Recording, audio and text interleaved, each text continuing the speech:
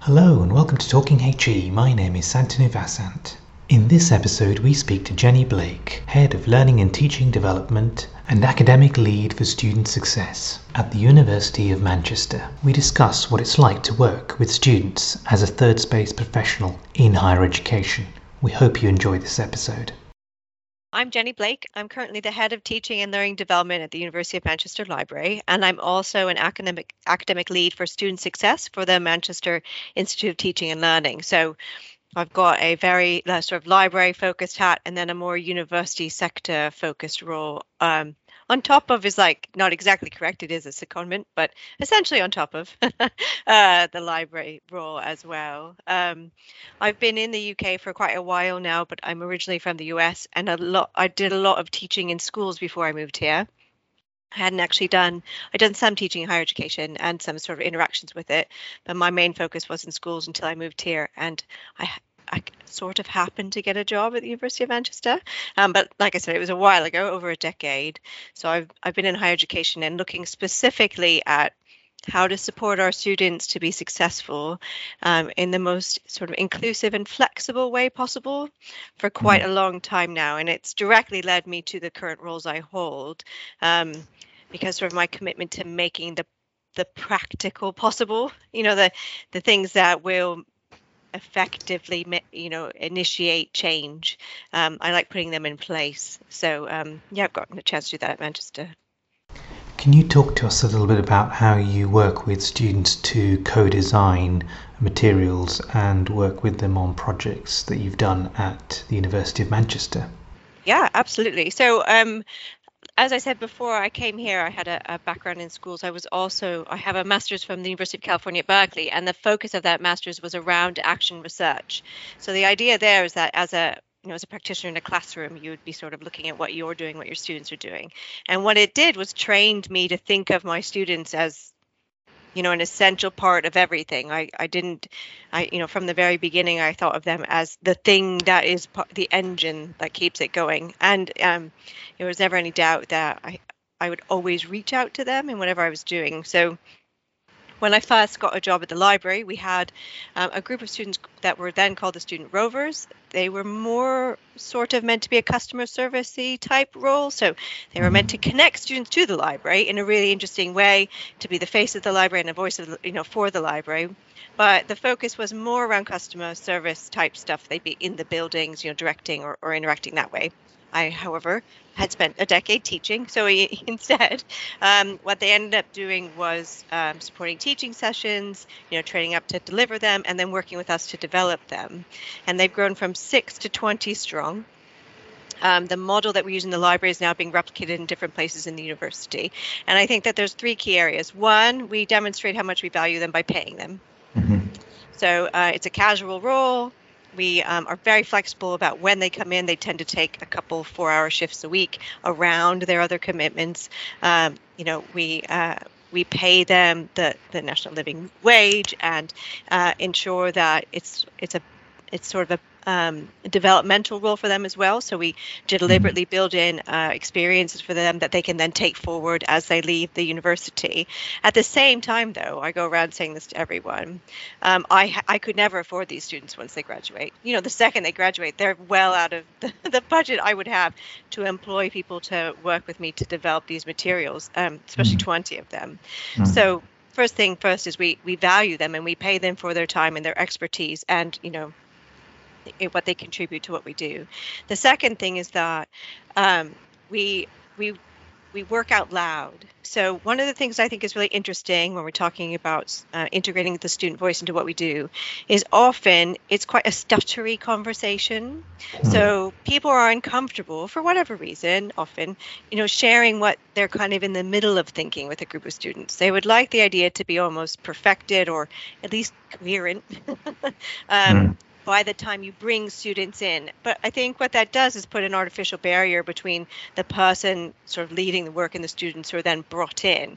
And instead, what happens, inside our team, the library, is that we have a process that has us creating in public almost as part of a team space, and the student team are involved in that from the start. So they see us fumbling around for learning objectives and thinking about activities, and they contribute at every single level. So instead of them having to align themselves to whatever the assumptions we made about what needs to be done, they're there at the very ground level, helping us build whatever it is. And I think that's a significant difference in perhaps the more consultation model that is often the case when we talk to students. And then I think one of the other things is quite early on in my time at the library, we committed to being quick. Students are asked constantly about what would be better for the next cohort, or how did it go for you, but we can't change it because it's over, or whatever. And so to differentiate a little bit, the library service, one thing that we made quite clear is that if they told us, we would try and deliver it in that semester, as long as there was more than like a week left in the semester. And this had most to do with our self-selecting sort of open support. So, students coming to us and saying they needed help in various academic skills or information literacy. But what they told us they needed, we worked with them to create and then deliver within the time that they needed it. And I think that gave us a lot of it sort of created this sort of community of trust around the library, and students knew that we valued who they were. We're going to pay them for their time. We didn't just invite them in to hear what they thought about something, but that they would be involved from the very beginning, and that whatever they were involved in or whatever they needed, we would try to get to them as they needed it. And we were in a really privileged position to be able to do that. It was a new team. We were directed specifically at what we knew was a gap, in sort of the university provision. So we had a very clear remit and we're able to fulfill it. But I do think when we're thinking about integrating students into what we do, sometimes we take a long time to produce something with them, and some things can be, like a massive review of something that could take a while. But sometimes one of the best things you can do is iterate very quickly with them to get whatever it is that they need to them, when they need it. And then I think as you build that community of trust, they'll reach out and they'll want to help you help other people. They'll want to join in and do more with you. They get intrigued by the concepts you're talking about, and then that kind of information expertise then obviously gets transmitted out to their other groups. So it's not only members of this student body or our student team who've worked with us who now know what the library does, but quite a few students who've known someone who worked with us or things like that. So you can everyone can kind of get a feel for the ethos that you're committed to when you work like that. Have these initiatives changed the perception of the library and what it can offer? I think so. I think now people are naturally looking to the library for things perhaps beyond, the simplistic, like, can I get the journal article or book I need? Can I sit down somewhere and revise?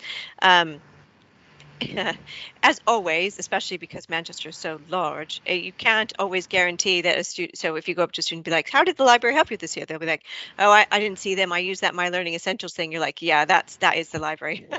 But I'm glad you used it. Thank you. So, you don't always get the communication perfect when you're talking to them. But we do get students turning to the library, and members of staff turning to the library that I think wouldn't necessarily have done that before. And I used to make jokes with some people at the library that we would go to these big university presentations about things and constantly be raising our hands and being like, and the library, what about us? We do that too. And so the first 3-4 years I was in post and we were kind of forming My Learning Essentials especially, there was a lot of that, like, don't forget, we do this thing. Now we have a presence, across massive university initiatives. We're, naturally a part of the Institute of Teaching and Learning. We've had fellows be part of that since they launched their fellowship program.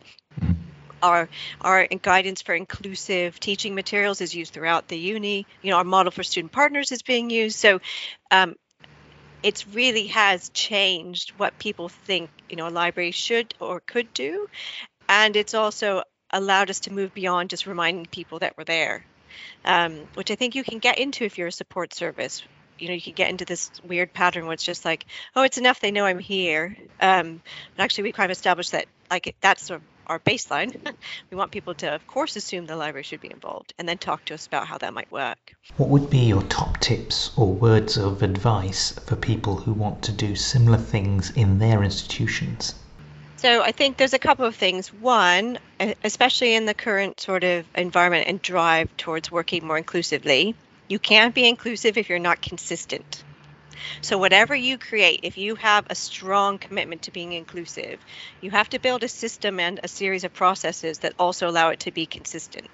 You can't only have inclusive teaching materials in one small area. I mean, you can, but it's not a successfully inclusive program that way. It's sort of a pilot maybe of what you could do. So you need to build in almost the sustainability and flexibility to allow for a consistent, equitable experience for whomever is interacting with whatever you're doing. So that's the first thing. I think the second thing is absolutely, if you have the capacity to, if you're able to, bring students in who will stick with you. So we will often have students sign up to be on the student team or interview to be on the student team when they're first year and then stay with us through their PhD, and occasionally their fifth year of their PhD or whatever and beyond. So we've hired those students to be our interns. Some of those interns are now part of the team. So if you can create this kind of very long tail process where you get students who are committed and understand, then you can move beyond the always the consultative, let me explain to you what you think kind of model, and it can make a massive difference in what you're doing. I think too, if I'm thinking about it, you need to be able to structure what you're doing in such a way that it flexes to the cohorts that need you. So one of the nice things about My Learning Essentials is that it's both something you can put inside a module. We can deliver something. You can embed it into an online resource. We have loads of those. And usually as a wraparound, there is the self-selecting, open synchronous sessions that either help a student who needs more explaining or one who missed something out or for whatever reason it's not present in their module. And it allows for multiple ways, but it's all the same materials. So it flexes to what the cohort or the university needs, but it doesn't put too many demands on us. It's not an impossible ask for us as a team. So if you can come up with a way to be consistent with your process and with your structure to get that long-term relationship with students, and then to create something that can flex without overwhelming, I think you'll be well on your way to being able to kind of leverage your expertise, and make it accessible to as many people as possible, but also evidence it. Because I think in the third space, again, thinking about having to say and the library, when we're inhabiting this third space, we can get into this awkward justification cycle where it's like, oh no, you need us because we do this, that, and the other, and I can definitely help, and it can feel like we must perform to justify our existence. We don't need to do that. We're confident that what we provide is excellent and it can do what it needs to do for who needs it at the time. And then we can also, because we're structured, we can gather the data then to evaluate and then make assertions. So I think it just helps you inhabit that space a bit more comfortably, where we obviously desperately want to help, but at the same time we're not waiting to be asked. We've created these things that we're confident in, so when someone does come for help, we can provide that, maybe instead of being quite so reactive as you might sometimes be in our space. Can you say a little bit more about inhabiting the third space that you mentioned just a moment ago? Yeah, so it can get awkward. I think whenever you are a couple of things. So whenever you are slightly divorced from the sort of the absolute core of teaching and learning, which is modules, courses that are delivered to students on a program. So whenever you're slightly divorced from that, you're not involved in the course design stage, you're not constantly delivering, you're not necessarily helping with the assessment, all of that kind of thing. there can be then a disconnect between, this is like much like bringing a student in, when you get brought in and how much you can help, depending on the process and structure and assumptions of those people running the program or designing the course or delivering the module. And I think what we've established is that one way to go about either doing an end run around some of those barriers or effectively knocking them down is to have something that's so robust it's almost it's easier to use our stuff than not. So whereas previously I think some people would have been like, oh right, the library, I should probably do a reading list, and then may or may not get to that. Now, because people are used to us being around delivering this, it's like, oh, of course, if I want to support my students with their academic writing, I will go embed whatever it is the library is doing. I will, let my advisees as an academic advisor know about the synchronous sessions that happen. And I will also tell them about the drop-in. So it's much easier. We've smoothed the path to engage with us by being very, very clear and having a set of principles, like core principles, you can always rely on. So our stuff will always be, demand driven. So we don't go, I think we need evidence that shows someone needs whatever it is. It will always be highly interactive, and we do our best to kind of push pedagogy, right up to the edge. And we deliver some credit-bearing courses, and then across all of our support services. So it's always, interactive and engaging. And then finally, we always know it should be us delivering it. So we try very hard not to duplicate what might be present across the university. And there's a number of reasons for that, but the number one of them is if we aren't the content experts in it, like we should probably let them, whoever it is, deliver that thing. And as we become more aware of what's going on, because we have this default question, like what else is happening at the uni, we've gotten better integrated with what else is happening at the uni. So it has a knock-on effect, even though it feels like you might be saying no with that question, like should it be us or someone else doing it? Asking that question every time, having it be a part of your sort of first principles, means that we are almost, it's possible we are more aware than the majority of the university about what's going on in the majority of the university, because we by default seek it out. So yeah, I think it can be a weird space to inhabit, though, can't it? Yes. Yeah. No. Definitely. Why do you think more staff don't work with students? So it depends on obviously which groups of staff you're talking about. I think it depends on a number of things. I mean, this will date the podcast, but obviously with all of the industrial action happening right now, like workload is clearly a concern. We are being asked, everyone, myself included, are being asked to do, infinitely more with not much resource. And there's a lot of drivers for that, and a lot of people who are kind of making it happen or not helping it or whatever. But I think that some of it's a capacity issue. So if all you have time to do is do your teaching and mark your assessments, that's all you have time to do. The structure is not in place to support sustainable co-creation with your students. So that's one issue. I think the second issue might be around, and this is less so than it was 10 years ago when I started this, but there is another issue around people being a little uncomfortable because of the way we've created the hierarchy in universities, where we can talk down to our students sometimes and be a bit like, oh yes, well, when I was your age, or I know what you need because I know, for whatever reason. And because of that, accepting someone as an equal and giving them the power to have an equal voice, which is how co-creation works best, I think, can be quite uncomfortable.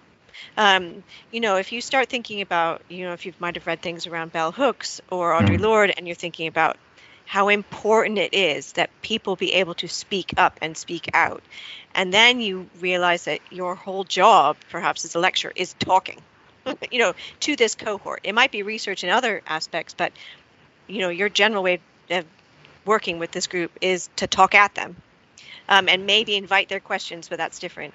It can be very uncomfortable to sit down and force yourself to listen, and then maybe not even compromise, but just prioritize what they're saying. So I think that some of it is that, in fact, a lot of it is the system doesn't allow for it. But some of it is a basic level of discomfort with sort of ceding hard-won, in a lot of cases, hard-won expertise and power to a group where you're unsure of what the outcome will be.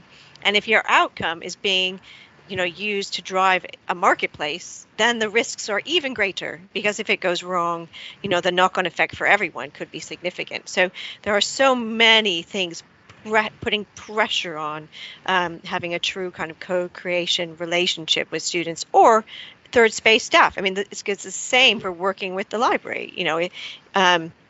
It might be a little bit easier, and we are certainly, we're there and we're all being paid and all that kind of thing. But if you don't have time, and if the result could be that your unit evaluation questionnaire might be worse, or the NSS score might go down, and that will matter. The risk is significantly higher than it would be in some kind of more idealistic, optimistic world, where we're allowed to experiment and exceed and put value on the process as well as the output, as well as the output of the assessment or the evaluation or whatever it is. Yeah. So, we're not there as a sector. We could be there. We are there in pockets. And a lot of that's down to how amazing a lot of our students are. But there's a lot of things on the outside, making this quite difficult for people. That's a very good way of putting it. I mean, if you think about the way all this intersects too, so if we're talking about students as co-creators, but also that power dynamic and the third space and everything like that, if you're thinking about what we need in the sector a little bit and what we're, like, again, advocating for right now, people need space and they need agency. So you need space to bring your whole self. And one thing that I think is very interesting, I'm doing some work on academic advising as well right now, is that we make an assumption that people come to university and almost leave their community behind. Oftentimes the community that supported them into getting into uni. So you're suddenly 18 and we move you out of wherever you happen to be. We put you in halls with other people. Not that that's bad, but we do that. We physically separate you on some level in a lot of cases. And then when we advise you, support you, and teach you, we teach you as if you're a single point of, like a single star in the galaxy. That's it. We're only teaching this one point of light. Realistically, I think, obviously, each person contains multitudes, if we want to quote Whitman. They are everything they've experienced and every person they've touched for their whole lives. But at university, we demand that they somehow then isolate themselves. And I think a lot of the problems we run into is because, especially at a big university like Manchester, where it is very difficult, we don't know how to allow people the space to bring the entirety of their self in, the community that might have supported them and that they may go to rejoin. And we make this demand that they mask or they imitate quite middle class, aspirations and assumptions around how you behave at university and things like that. So they don't have the space. We need to figure out a way to create space so people can bring the whole of themselves. And then they don't have agency. There's not enough flex oftentimes in our modules assessments or even in our support services. If you don't have enough time, the easiest thing to do is just tell someone what they need to know. You don't have time. You need to just tell them. And it's sometimes the most helpful thing to do. You're like, well, this is the answer. That's short-term most helpful. Long-term most helpful, as all of us know in higher education and in education in general, is allowing something to go on a journey and learn something, like really learn it, not just listen to an answer. But that requires agency and a way to sort of shape their own experience in the sector. And again, there are so many forces, working against that being a possibility. There are professional bodies making requirements. There's like constantly changing metrics. There's metrics that never seem to go away, but are yet totally inaccurate anyway. So there's a lot going on. And again, the risk to giving someone that agency and having the output be a failure, even if the process isn't, even if they learned the thing, is too high. It's too high. It is a significant risk both for the student and for the university. So we haven't figured out a way. I think we can figure out a way to be more inclusive and create this space for people to really be who they are. The agency one is going to require places like Manchester, I think, that are a bit bigger and have more, brute force almost. They've got more weight. They can do more. I think that on some level, it's going to need places like Manchester or the OU, some of the really interesting stuff happening at the Post 92s, all to kind of happen together so that we can get a level of speed going in a direction of travel that we like and kind of bend the rest of the sector around that. Otherwise, I think we're going to be constantly, reacting to these metrics and trying to concede our community to these assumptions that are being made elsewhere. And this will surprise no one who's ever heard me talk, but I I'm not from the UK. Oxford and Cambridge are amazing. But I genuinely don't understand exactly why Manchester needs to, look at itself as if it could be Oxbridge. I don't understand. If I was doing a study, I would never, you don't try and measure apples against oranges and be like, these are the same. They can both be a vegetable. It just doesn't make sense. So I wish that there was a way for the university to have space to be itself and the agency to kind of set its own set of criteria and say, like, this is success at Manchester. We're a vibrant and exciting and innovative space to be. You can be a vibrant and exciting and innovative student here, and this is the kind of thing you'll create. But then you kind of run up against that, NSS, or what does it mean to have a good degree? All of these other assumptions that get wrapped around HE, and it's so hard.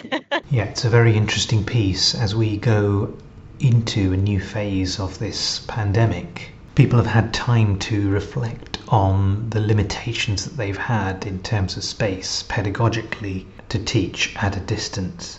I think so it's so interesting what you just said, because the other thing we tend to do is replicate our own experience, right? You were taught a certain way, university, that's what you expect university to be. When you become an academic, you teach that way. And so COVID, I think, is a massive interruption to that sort of perpetual cycle of doing what was done to me to the next group of students. And I do think we improve. Obviously, we improve and we think about it and people care about their teaching. But on some level, it's really difficult to break out of the like, well, this is what it was and this is what it is kind of model or mode. And I think you're right. Like the pandemic has been a massive, just a screeching halt to that kind of cycle, and demonstrated, what else is possible, and also some of our assumptions about what makes it good, what made a lecture a good way to teach, I think have been revealed to be assumptions around the wrong thing. It might have been quite focused on the lecturer being, a dynamic and interesting speaker, which is a good thing, but also we found out people just like breathing next to someone else. You like inhabiting. On some level, it's helpful sometimes to inhabit the same space and try and learn together. And it's more difficult, but not impossible, to do that virtually together. And I think it will help us, not immediately, we're all still very tired, but as we move forward, I think it will help us understand, where to put our effort. One of the things that is true of what we deliver from My Learning Essentials in the library is that it started with one training room in the Alan Gilbert Learning Commons, which is a lovely building, but it only holds 35 and there are over 40,000 students. So my rule was, if it was going to happen in the training room, it had to be something that had to happen in person. So no direct instruction, hardly any at all, no lecturing, nothing where you could read it yourself and learn it that way.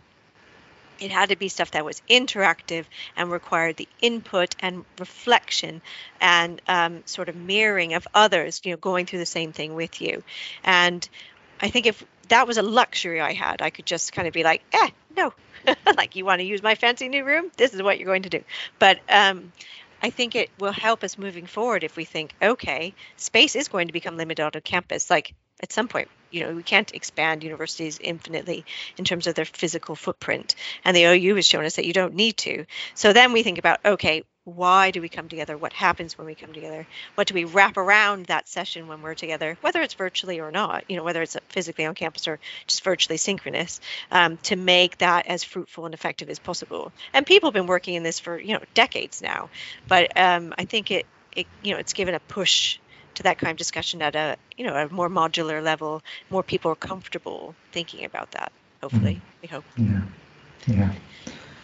I guess if there was one thing that if I was talking to someone who was feeling like they couldn't do it, like, there's no way, I'm not at Manchester, I don't have the resources to pay the students, I think that what you need to find then are sort of the principles that you're committed to. So if you're thinking about that space, the training room, we're committed to being interactive, welcoming, and effective. Like, people leave with something to do, if you can come up with your own set of first principles and start chipping away in whatever way you can at adhering to them. I think what people forget is that a rock doesn't suddenly start rolling down a mountain. It has to pick up speed and energy from somewhere. And the more clear you are about your direction, and the easier it is for you to get back on the right path by having something like a set of criteria or principles, the more effective you will be at hitting whatever your final goal is. And I think too many people look at their final goal and see it's like really far away, or it's such a big thing or whatever. And I think if my career has shown anything, it's that you could get hired to deliver couple academic writing sessions a week, and end up in charge of a lot of the teaching and learning support at a university, just by being super clear that actually you've got a bigger thing, but you're going to take it one step at a time. And I do think we're so tired, so sometimes all you can do is put one foot in front of the other, and the best way to do that is figure out what direction you actually want to go. So you don't look up and you're like, oh man, oops, I should have, or I could have. Thank you to Jenny Blake for her time. If you've got a comment or a suggestion for a future episode, then please tweet us at TalkingHEPod or email santanu@santanuvasant.com. Until next time, thanks for listening. I've been Santanu Vasant, and this has been Talking HE.